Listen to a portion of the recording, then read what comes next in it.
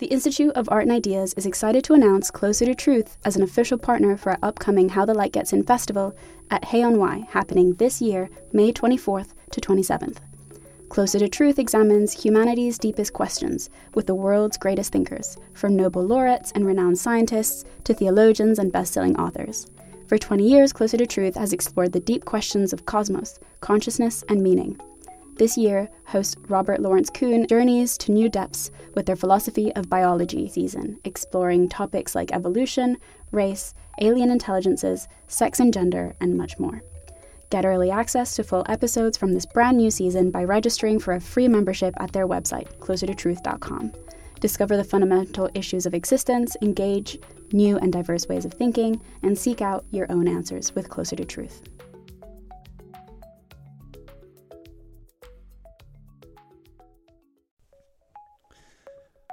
Hello and welcome to Philosophy for Our Times, bringing you the world's leading thinkers on today's biggest ideas. Memes are everywhere, but the term was coined only a few decades ago by Richard Dawkins to describe ideas and cultural behaviour that can be passed on from one individual to another. Dawkins argued that memes are a stage in evolution, and just as humans are carriers for genes, we are also carriers of memes. Is meme theory, then, an exciting new framework that moves evolution forward? Or is the very idea of a meme a misguided and reductionist account of what it is to be human? Joining us to debate memetics are postmodern philosopher Hilary Lawson, Professor of Ethics and Technology Joanna Bryson, and Professor of Philosophy Massimo Pigliucci. If you enjoyed today's episode, don't forget to like and subscribe on your platform of choice and visit iai.tv for hundreds more podcasts, videos, and articles from the world's leading thinkers. I'll now hand you over to our host for this debate, Guinness Taylor. So, is meme theory an exciting new framework that moves evolution forward to account for concepts and culture? Or is the very idea of a meme a misguided and reductionist account of what it is to be human? And is meme theory itself a meme and its successor function of evolution and independent of its truth? So, to our wonderful speakers. Massimo Pigliucci is a philosophy professor, and a philosopher at the City College of New York and former co-host of the Rationally Speaking podcast. His research interests include the philosophy of science and the philosophy of biology. Joanna Bryson is the Professor of Ethics and Technology at Hertie School in Berlin and is a founding member for the Center for Digital Governance. Currently, she advises NGOs, government, and transnational agencies on all matters AI, ethics, and technology. Since July 2020, Professor Bryson has been one of the 9 experts nominated by Germany to the Global Partnership of Artificial Intelligence. Hilary Lawson is a postmodern philosopher and a renowned critic of philosophical realism. He is best known for his work on reflexivity and his theory for closure, which puts forward a non-realist metaphysics arguing to close the openness of the world with our thought and language. So what I'm going to do is I'm going to throw out a question, and each one of our great speakers is going to have 3 minutes to address the question. So the question to start us all off, Massimo, if you'd like to step up to the plate, as it were, is meme theory an exciting new framework to understand our culture and how we think? No. Amazing. That's it. Thank you, everybody. All right, fine. Let me elaborate a little bit about it. So meme theory, first of all, it's not even a theory. That's part of the problem. It is an analogy. As you said, it came out originally out of the selfish gene, Richard Dawkins, an analogy with the selfish gene. Dawkins was already criticized by biologists for using the selfish gene as an analogy, let alone for then using an analogy on an analogy. Even Dawkins, actually, a few years later, disavowed his interest in memes. He said, he admitted that was just a way to explain, make a point about genes, really. He didn't really mean that as a serious theory. Some people did take it up as a serious theory for some time, as a promising new way of thinking about what? About cultural evolution. That is really what it is about. The memes are supposed to be units of cultural evolution in analogy to genes, which are supposed to be units of biological evolution. But the fact is that after a couple of books and a journal of memetics that was in print for a few years, actually electronic, for a few years, the whole thing just turned out into nothing. Nobody's publishing things about memes anymore. The Journal of Genetics folded many years ago because they didn't have anything else to say. So as far as philosophy of science is concerned, memetics is what is called a degenerate research program. Degenerate in this case doesn't mean that it's morally objectionable. It just means that it's not leading anywhere. One of the most influential philosophers of science of the last century, Hilary Lawson, thought out of ways of basically assessing whether a scientific theory is useful or not, whether it is, in fact, something that should be pursued or not. And one of his central ideas was that a research program has to be generative. That is, it has to keep producing ideas, experiments, results. If it doesn't do that, if it stops doing that, then the idea itself may even be, valuable. It may be right even. But if it's not leading anywhere for a sustained period of time, then we should probably think about other ways of doing it. In the case of cultural evolution, there are other ways of doing it. People have been working on cultural evolution for quite some time. There are different approaches that have been proposed, alternative to memetics, one of which is referred to as the dual theory of cultural evolution, which actually tries to merge our insights from evolutionary biology into the study of cultural evolution by talking about gene-cultural co-evolution. That one has actually been far more productive. There is a lot of people that are working on it. Interesting. Okay, Joanna, what do you think? Is it exciting? Oh, yes. But I wouldn't say it's new. And so I wouldn't entirely disagree with what Massimo just said. So let me throw in a little bit more history. So the point of thinking about the selfish gene was that people couldn't explain things like altruism. They couldn't explain why bees didn't all have baby bees, that some of them just would defend the nest. They couldn't explain things like cooperation. And so the idea is that there's something that replicates, right? And that's what we call the gene. There's something that is perfectly replicating. I don't know if you have children, but you might have noticed they're not identical to you, right? So you're not the replicator, you're the vehicle of lots of replicators. And so you have obligations, and there's various things have been sort of carried out about this, that you'll do certain things for your cousins and whatever, depending on your genetic relatedness to them, you're more likely to sacrifice.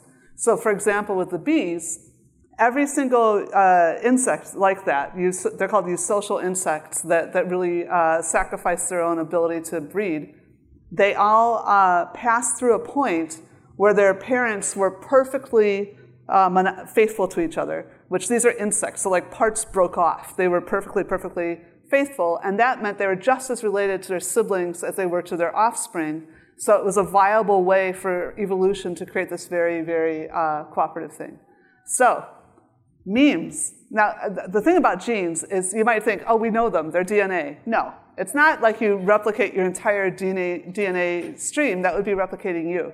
You chop it up, and there isn't really a strong understanding of what a gene is. The parts of the things that get replicated can even be overlapping with each other, okay? So to the extent that a gene is a thing, I think a meme is also a thing. It's also useful to talk about things like it seems that with people, unlike most other species, we're willing to also sacrifice for those who have the same ideas we have that we don't necessarily share the same genes with.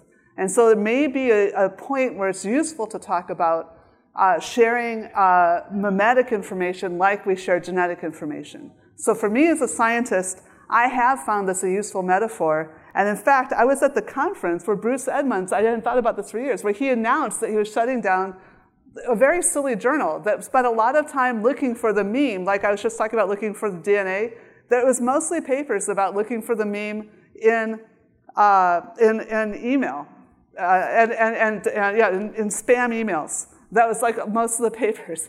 And And so he announced that the entire thing was over, and at that very meeting, myself and several other people gave these great papers about actual cultural evolution and talking about information transmission and models. We had agent-based models mostly. That was the kind of meeting it was. But I just felt so frustrated that this journal had captured what memetics was supposed to mean, done a bad job with it, and then somewhat heroically was at least stabbed by the editor and said, okay, I've given up on this dumb idea.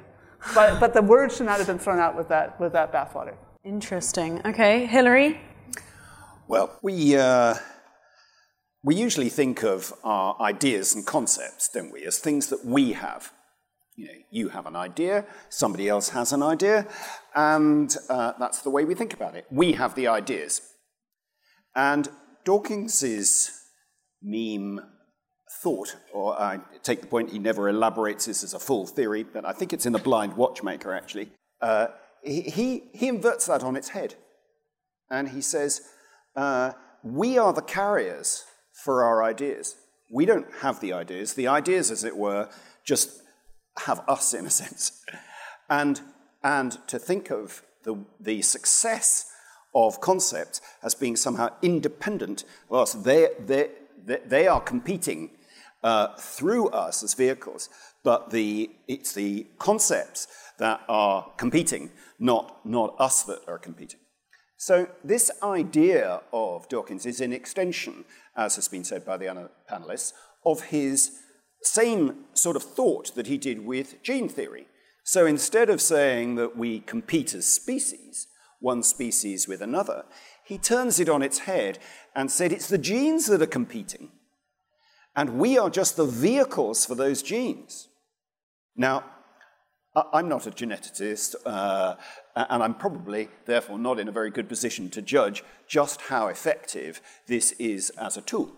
And Joanna, I'm sure, is in a much better position to make that judgment. But it's an exciting shift in thinking about what might be going on in relation to genes or memes and ourselves by turning it the other way around, and it has explanatory power in doing that. However, I think one of the reasons that I think that Dawkins may have given up on promoting his own account of memes is because it changes our relationship to truth. Because instead of thinking that truth is the outcome of what we think about, what do we get it right, truth seems to be an outcome of the evolutionary competition between the memes. And so Dawkins doesn't have any obvious way of trying to show that meme theory is itself true. If it's not adopted by the species, then it is no longer true. And I think the same is true of evolutionary theory as a whole. I would argue that evolutionary theory as a whole is caught in this story, that it's a story about evolution, about how we are, where we get to, but that story involves the notion that we might get to somewhere which is not a true description of the world. And there's the rub. Now, I would, if Dawkins was here, he would probably not be very comfortable with the idea of giving up on objective truth, because he wants to attack religious folk who believe in God, and he just thinks that's wrong. However, I would encourage him, if he was on the panel, to say, you can keep your meme theory and your gene theory, but you just have to give up on the idea that they are discovering something ultimate about the world, and instead see them as a powerful explanatory tool for understanding how things might work, and for us being able to intervene and improve our lives and our way of understanding species. So I think that Dawkins can have it both ways. He can have the meme theory, but he's got to give up the idea that he might have discovered the truth in the process of presenting it. I like that. I think that Dawkins actually cannot have it either way. But but one of the things that I love about Dawkins is that he once said that he's a son of the Enlightenment, and he's very proud of being a son of Enlightenment. And my comment was, yeah, so was I when I was 18. But then you grow up and you realize that absolute truths are not something that human beings can actually achieve, except in very trivial cases. Yes, it's true that there's 4 people out here, as far as I know, because I could be hallucinating, right? Dawkins is back here as well. That's right. Dawkins is here as well, etc. I think that most scientists, certainly most philosophers of science, are not realists in that hard, sort of naive sense that Dawkins is. We think that scientific theories are models. Yes, they're models probably of a reality out there. I don't really have very reasonable argument against the existence of reality out there, but we do not access that reality directly. We only have models, and these models are competing with each other in the sense of being more or less useful for us in order to understand that reality. And so my contention about memetics is that actually among the available models of cultural evolution, that isn't particularly effective and particularly useful as a model. Of course, we disagree on that particular point. But if we agree that it is a model, then in a sense, it isn't really that the means are controlling whatever they are controlling anything. This is an issue of we as human beings have made this interested for some reason in figuring out how the world works, and those are our attempts, always partial, always incomplete, at finding out about the world. That's interesting. Can I ask a question? Yeah, of course. Okay. Please. Because I am a natural scientist. I don't have a lot of training in philosophy, and one of the big differences is philosophers read more than natural scientists, at least more philosophy. I was of the opinion that memetics was introduced in the Selfish Gene. And then Susan Blackmore kind of ran out with these ideas. So the first 2/3 of her book on it are amazing. A lot of people have trouble really thinking from the perspective of something else that could really be dual replicator theory. There's actually two different things that are co-evolving now. But I hadn't heard that the blind watchmaker was in there too. And I sort of felt that part of the reason that Dawkins had moved away from this, well, partly because he also gets into trouble with just multi-level selection anyway. It does. So I said the first 2/3. The last third of Susan Blackmore's wonderful, interesting book is this weird Buddhist thing that says that consciousness is a virus that's invaded our bodies, and we need to all try to become less conscious, and we'd be more human then. And I think that is what some people have now started identifying memetics with, this idea that it's this disease that can make you do bad things. And of course, Dawkins was very much about that with September 11th, and that what kind of a disease could make you fly an airplane into a building, right? But the idea, both genes and memes, you would expect it to be very unlikely that a species would exist for a long time if this wasn't good for the overall lineage, at least for your family, and there being more of something like you in the future. It may not be good for you, an individual, if you become really angry and go fight in a war and die, but it might be very good for the rest of your family. And so I would expect that was part of where he got into. There may have been some kind of problems in there, but anyway, I don't know. I had no idea this was in the. So did he go further down that rabbit hole, or is it Susan Blackmore's fault?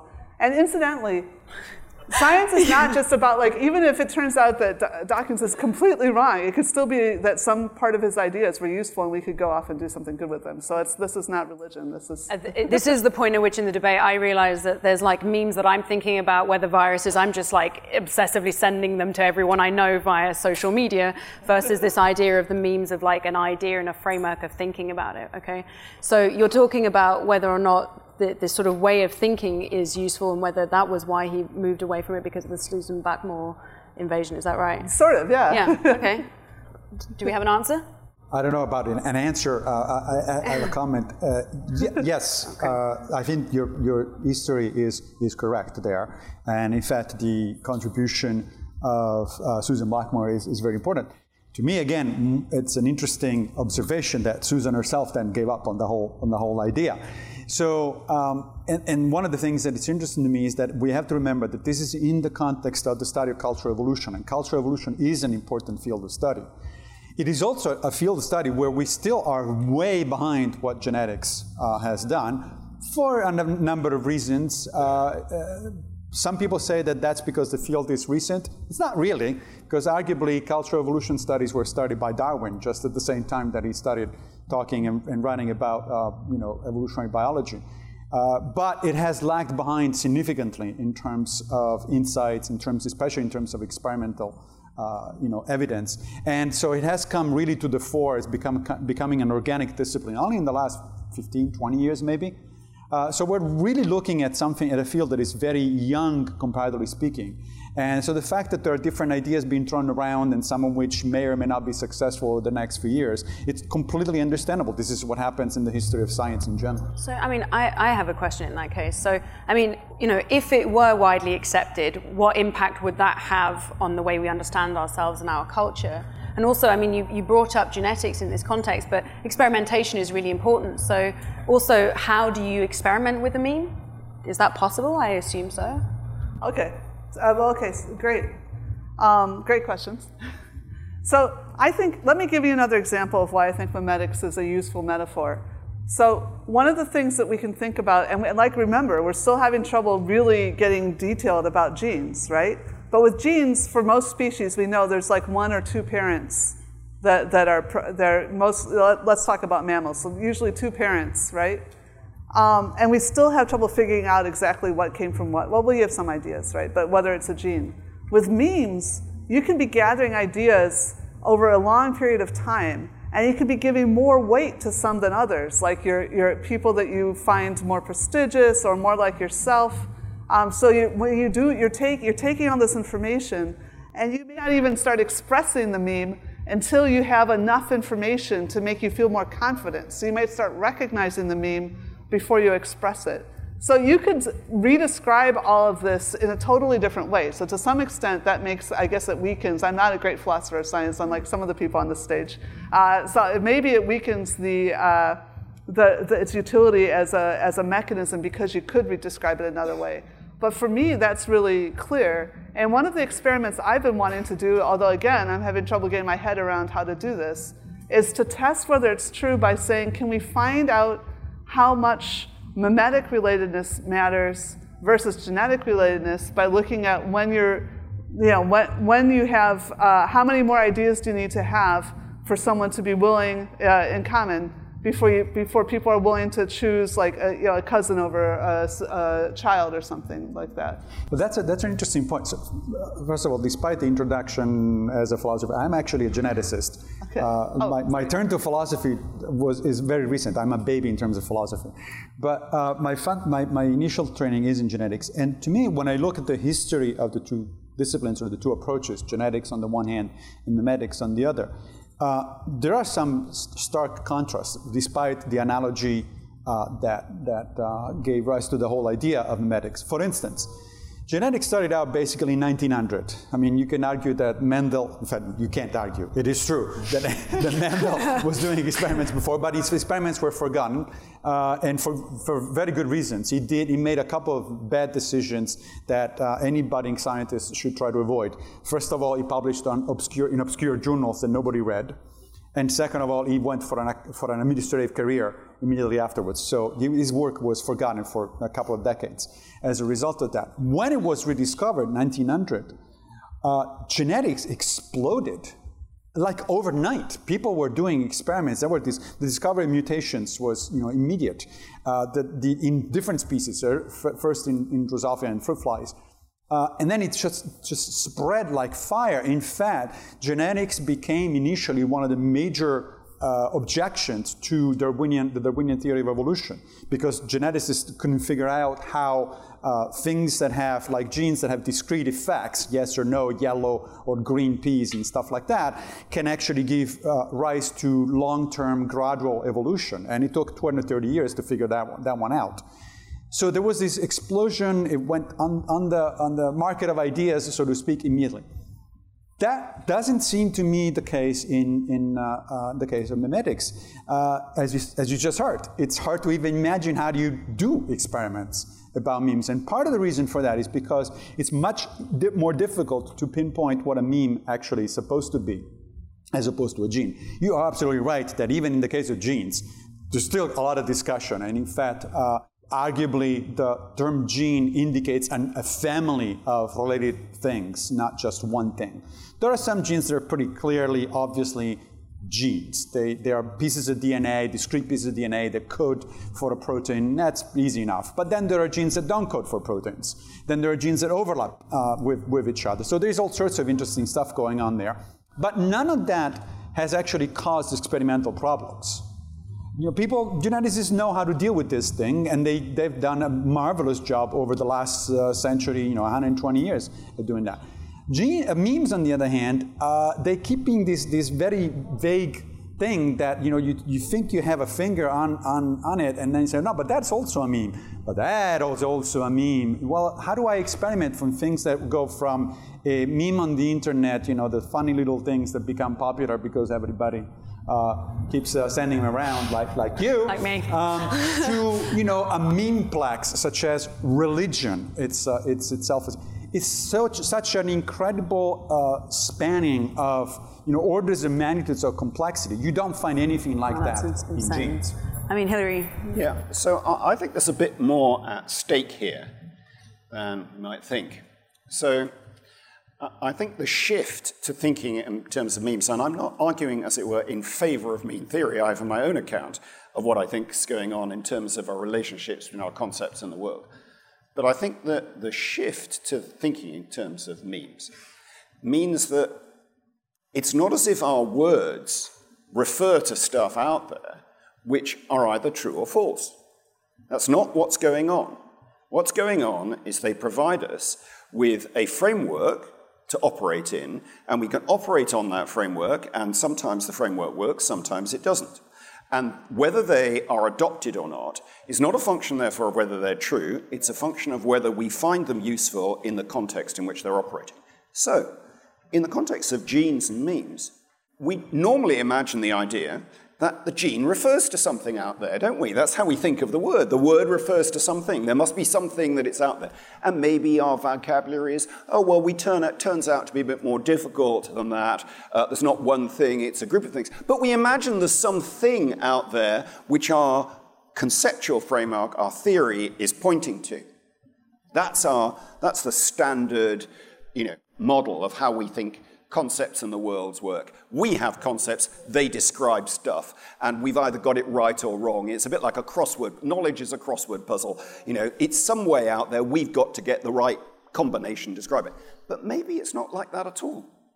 Maybe the relationship between our concepts and what's out there is totally different, that it's not a question of somehow pointing to the things that are out there and tick, yes, I've got that right, no, that's wrong. Instead, it's about creating models, metaphors. I use the word closure because I would describe what's out there as being open, and we close openness with our sensations and our concepts. And we use those closures in order to get things done. But they're not true or false in quite that way. It's a question of whether they are valuable and helpful to us or not. And genes have undoubtedly proved to be valuable in countless different ways. Now, that doesn't mean to say there is such a thing which is a gene. Most people imagine there is. The harder you look for a gene, the more you can't find it. And the reason is because that's not the relationship. That's not what's going on. It's a framework, a metaphor for you thinking about the world. And memes seem to me as another metaphor that Dawkins offered us. And in his version of it, it has sort of consequences. I think some of those consequences are interesting, and the most significant consequence is that memes aren't true; they're just successful. And one last one, is that his meme, the word meme, has been staggeringly successful, hasn't it? In this sense, that everybody uses the word. Yeah. He developed this like 30 or 40 years ago, whenever it was, and now it's everywhere. So in terms of his own theory, meme theory, in the way that it's used, has been immensely successful. But that doesn't mean to say that it's true. It just means it's been something that we found a useful idea to describe how things operate.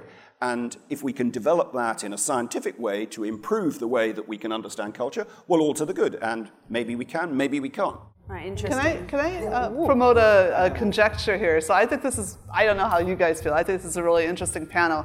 And I'm very much persuaded about this Well, I think we're actually relatively on the same page about the extent of our realism concerning models and things.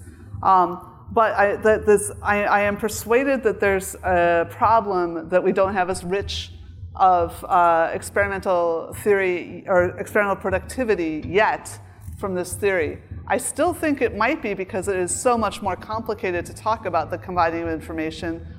And I observe that data science makes a lot of money out of figuring out how to combine information. So my conjecture is that if we ever did figure out a good way to quantify that, that might help us a lot with our data taxing and social justice around data usage. And also that it may be that we should be looking for the other way around, that Lena Khan and the people that are trying to figure out how to tax Amazon might actually hand us a tool that would help us get a better handle on memetics. One of the questions that I was going to raise was whether or not the sort of current state of internet culture actually demonstrates the power of this meme theory, and I feel like that's something that what you're sort of talking to. Well, that's an interesting conjecture too. So the idea is that, so one of the things I work on a lot is about how is it that digitalization alters how we can govern and alters the nature of politics. Lots of people are asking, can we have democracy now that we have such an easy flow of data and influence and power across transnationally, across borders? So those are the kinds of things we're worrying about. I had never really thought of it as that just more generally, that we're reifying information into something. Yeah, I don't know. So it's tempting to say, yeah, memetic culture as in the internet version of it. It supports the general theory. But does it really? I mean, all it shows is that certain very simple, often silly ideas spread very rapidly in a particular medium. But we've known that before. It's not like, this hasn't surprised anybody. No.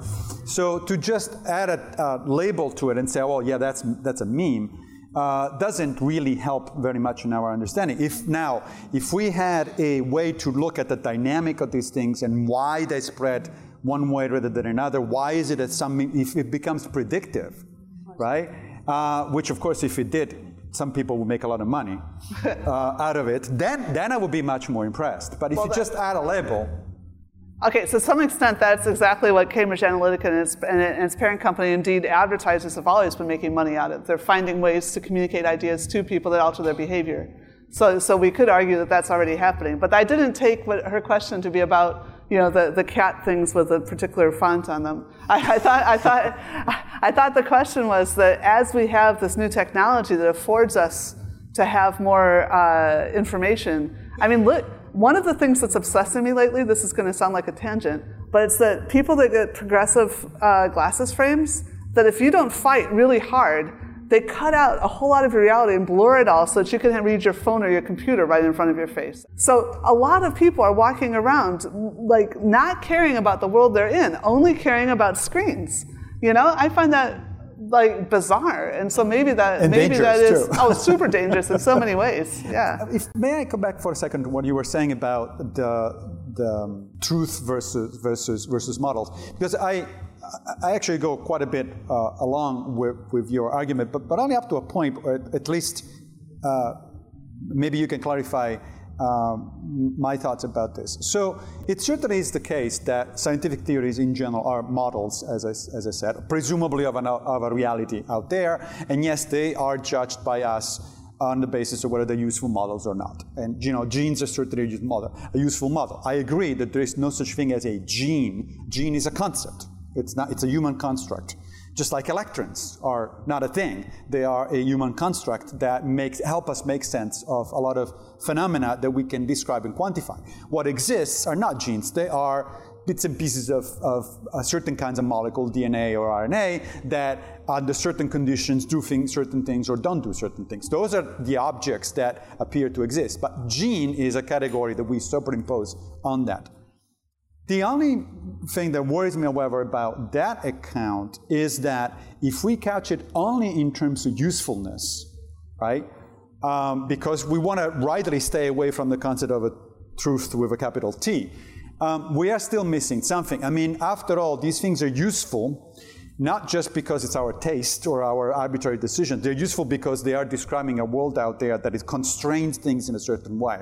Right? So a concept wouldn't be useful if by deploying that concept, I keep crashing against a reality that is at odds with that concept. Would you agree with that part?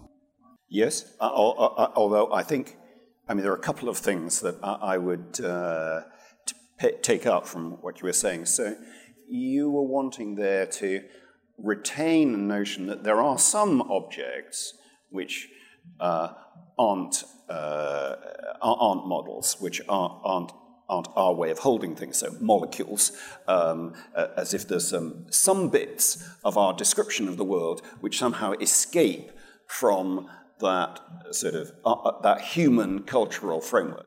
So I would want to push you on that and say I don't think you're going to be able to get that in there. That it'll turn out when you look at it that those are just as cultural, just as human as things like genes and memes. So there isn't a bedrock on which you can then build the rest. The puzzle then, obviously, for me, there is, well, why does any of it work? Why is there some sort of utility? And, I've spent some time trying to provide an account of that, and indeed, quite a few neuroscientists are now doing the same thing. People like David Eagleman showing that and Donald Hoffman, indeed the cognitive scientist in California, both who've come to the view that we have to give up on the idea of reality in favor of understanding our thought as a way of holding the world, as a patterning which enables us to move in. So one other thing, you were really talking about the issue about utility. I'm obviously wouldn't be arguing that we can erect utility as a thing in the way that truth is. That would have got nowhere. Right. So I think all that one means by utility is we find that a theory or an account of the world or a meme is effective for our particular use at a particular time. And there's no ultimate utility there. It's just, I find it has an outcome that I approve of. Can I ask a follow-up question on this? So, because I've never been on a panel with an anti-realist before, so I'm still learning. So I totally agree that basically not only does science have models about the world, but that every intelligent being or intelligent entity is a model. It's a set of abstractions. It's a set of pre-expectations that are there that allows it to convert the current context into some form of action. And that's basically what it is to be intelligent. But do you think that there isn't anything out there somewhere that all of these things are running around on, that there's not a physical reality that we're all models of? Or do you think that that somehow we're constructing reality entirely and that reality is a meme? Yeah.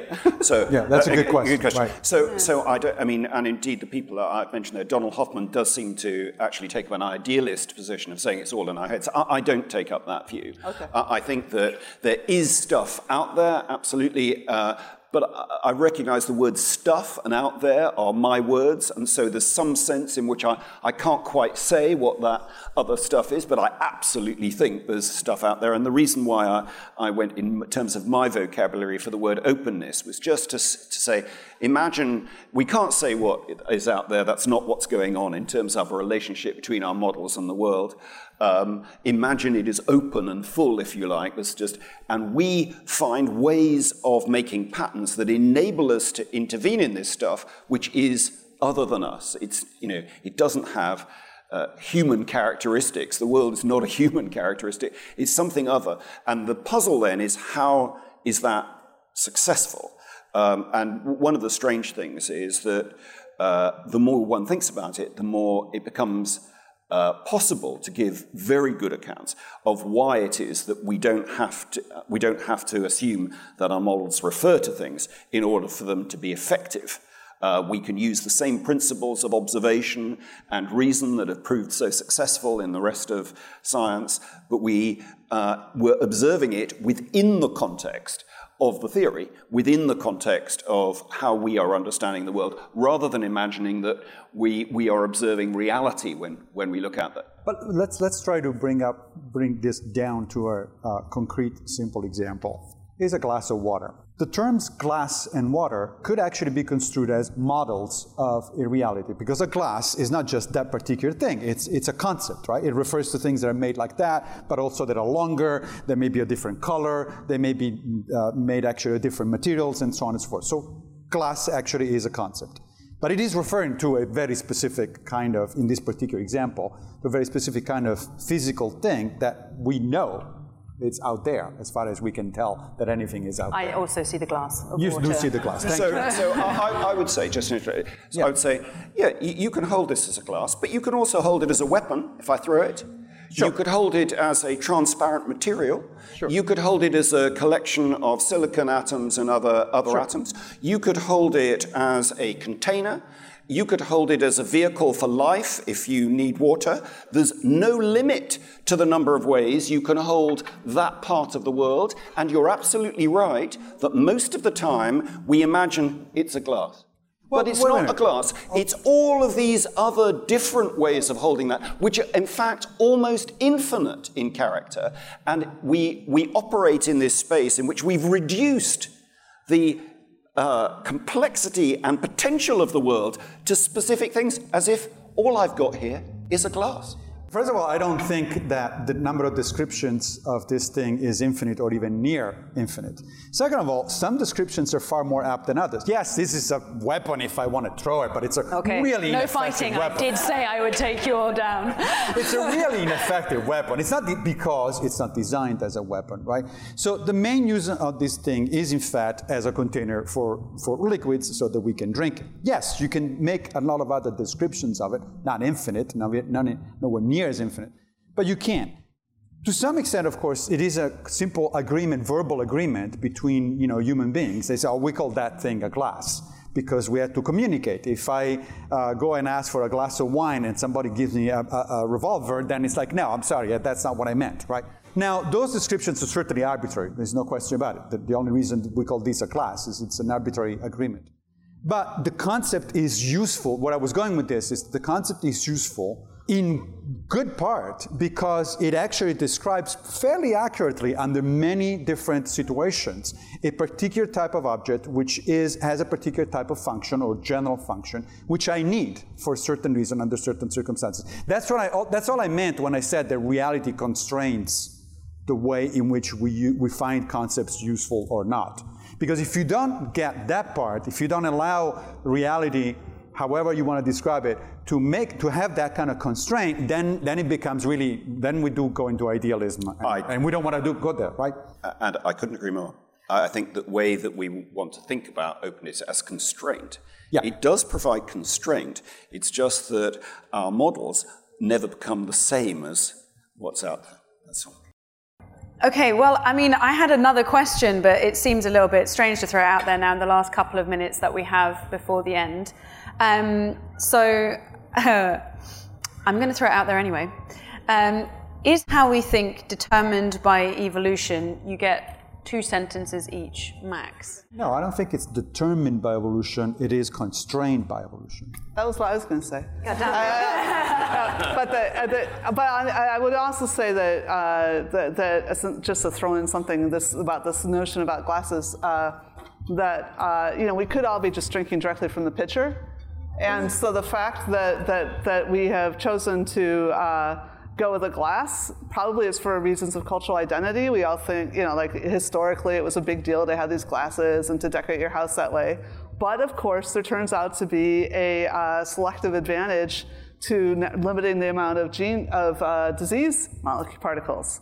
And so that's the kind of thing again, that memetics can contribute. Is the way we think a consequence of evolution?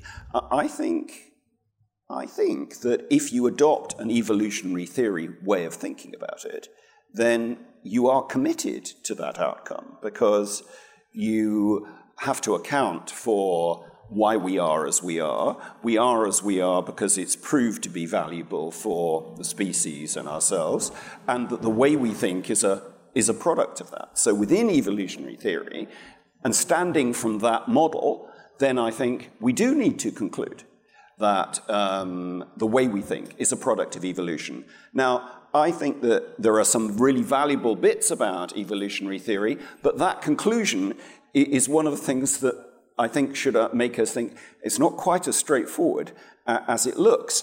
And that therefore, yes, we should pursue our evolutionary theories, we should pursue our genetic research, we should extend that model, but let's not imagine that it's the only way of thinking about how we are, because in just as the way we can have loads of different ways of thinking about what that is, we can think of loads of different ways of thinking about what it is to be human, and the evolutionary story is just one of them. That was more than 2 sentences, but thank you. It was, apologies. It was, that's all right. Thanks for listening to this week's episode of Philosophy for Our Times. If you enjoyed today's episode, don't forget to like and subscribe on your platform of choice and visit iai.tv for hundreds more podcasts, videos and articles from the world's leading thinkers.